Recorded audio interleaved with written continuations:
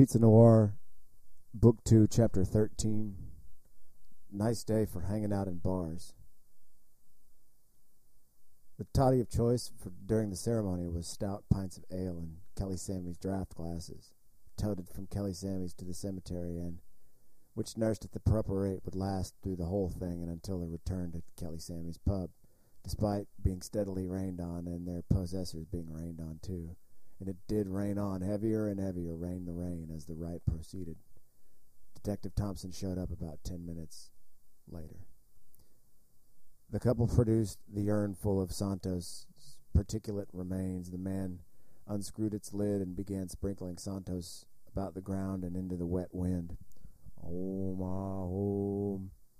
In the palace of the beatific body wheel in the center of my physical throat, in the vast sphere immersed in rainbows and lights, in the center of the beatific wheel lotus, there is the clear red evolutionary great scientist Padmanabheshvara with high five light ray brilliance, bliss void united with the red wisdom angel manifesting in space, holding chopper and skull bow.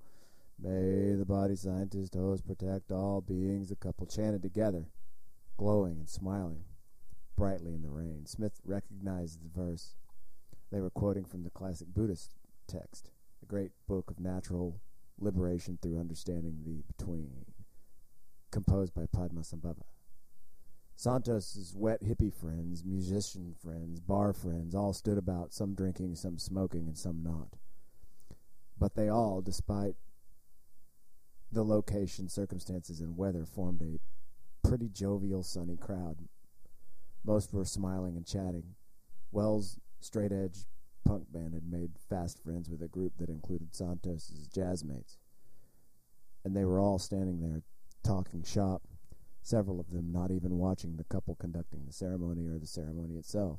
Anyway, it was awake, so it was not meant to be morose, Smith thought.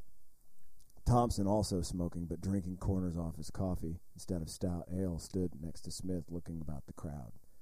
There were, quite very frankly, not any suspicious characters, nor really any strangers at hand at all. Santos' next of kin, our only kin, Janice Allison, was already extremely drunk for some reason, and so were Professor Foster and Daisy Wilson, and the three of them were making out and becoming pretty handsy on one another and a bit cacophonous, but nobody seemed to mind. It was to this relaxed atmosphere and among the divided attention of the crowd then in which occurred what a minor incident in the overall scheme of things. It made for a period of suspended certainty about what had happened and what was going on. Smith actually saw what caused it. A woman standing near the couple with the bowl full of Santos slipped in the mud and fell toward the woman with the urn, who quickly shoved the urn at her partner and caught the falling woman well, almost.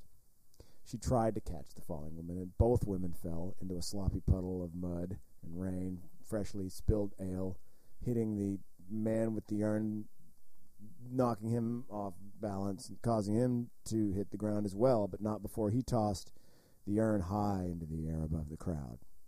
Smith afterwards figured that since the man knew he was falling with the urn and knew that it was about to spill everywhere, that he probably just decided to chunk it high in the sky to make the best of it.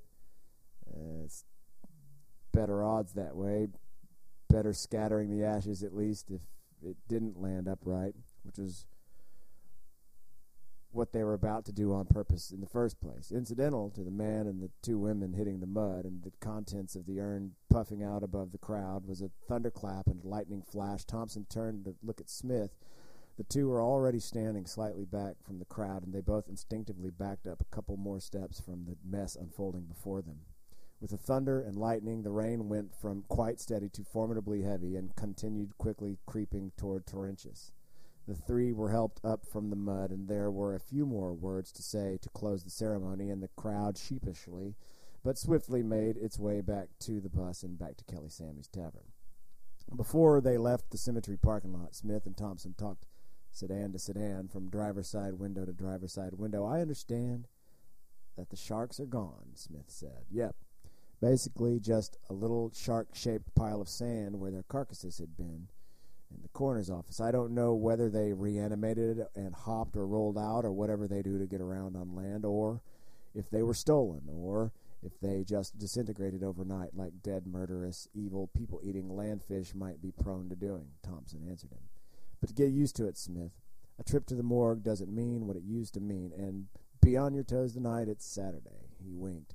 Smith grinned back. Smith had difficulty thinking of a reason to remain at Kelly Sammy's for the rest of the afternoon's wake. There seemed no benefit. It seemed a waste of time to him, a bunch of drunks. He instead went to his apartment to cleanse himself of the rain and mud of the cemetery with a warm shower. It was Saturday, he thought, and he might as well take a quick break as opportunity availed itself. As happy hour commenced at Kelly Sammy's, Foster, Wilson, Allison returned meanwhile from Foster and Wilson's condominium, still drunk but significantly steadied by all the weird post-funeral sex they had just had. The way the bartender would later describe it to Smith, what happened a few minutes after their re-arrival at the pub seemed much like the spontaneous urn dropping and that happened earlier in the afternoon. Insofar as its serendipity, happenstanceness, and general accidental weirdness. There was a large swordfish.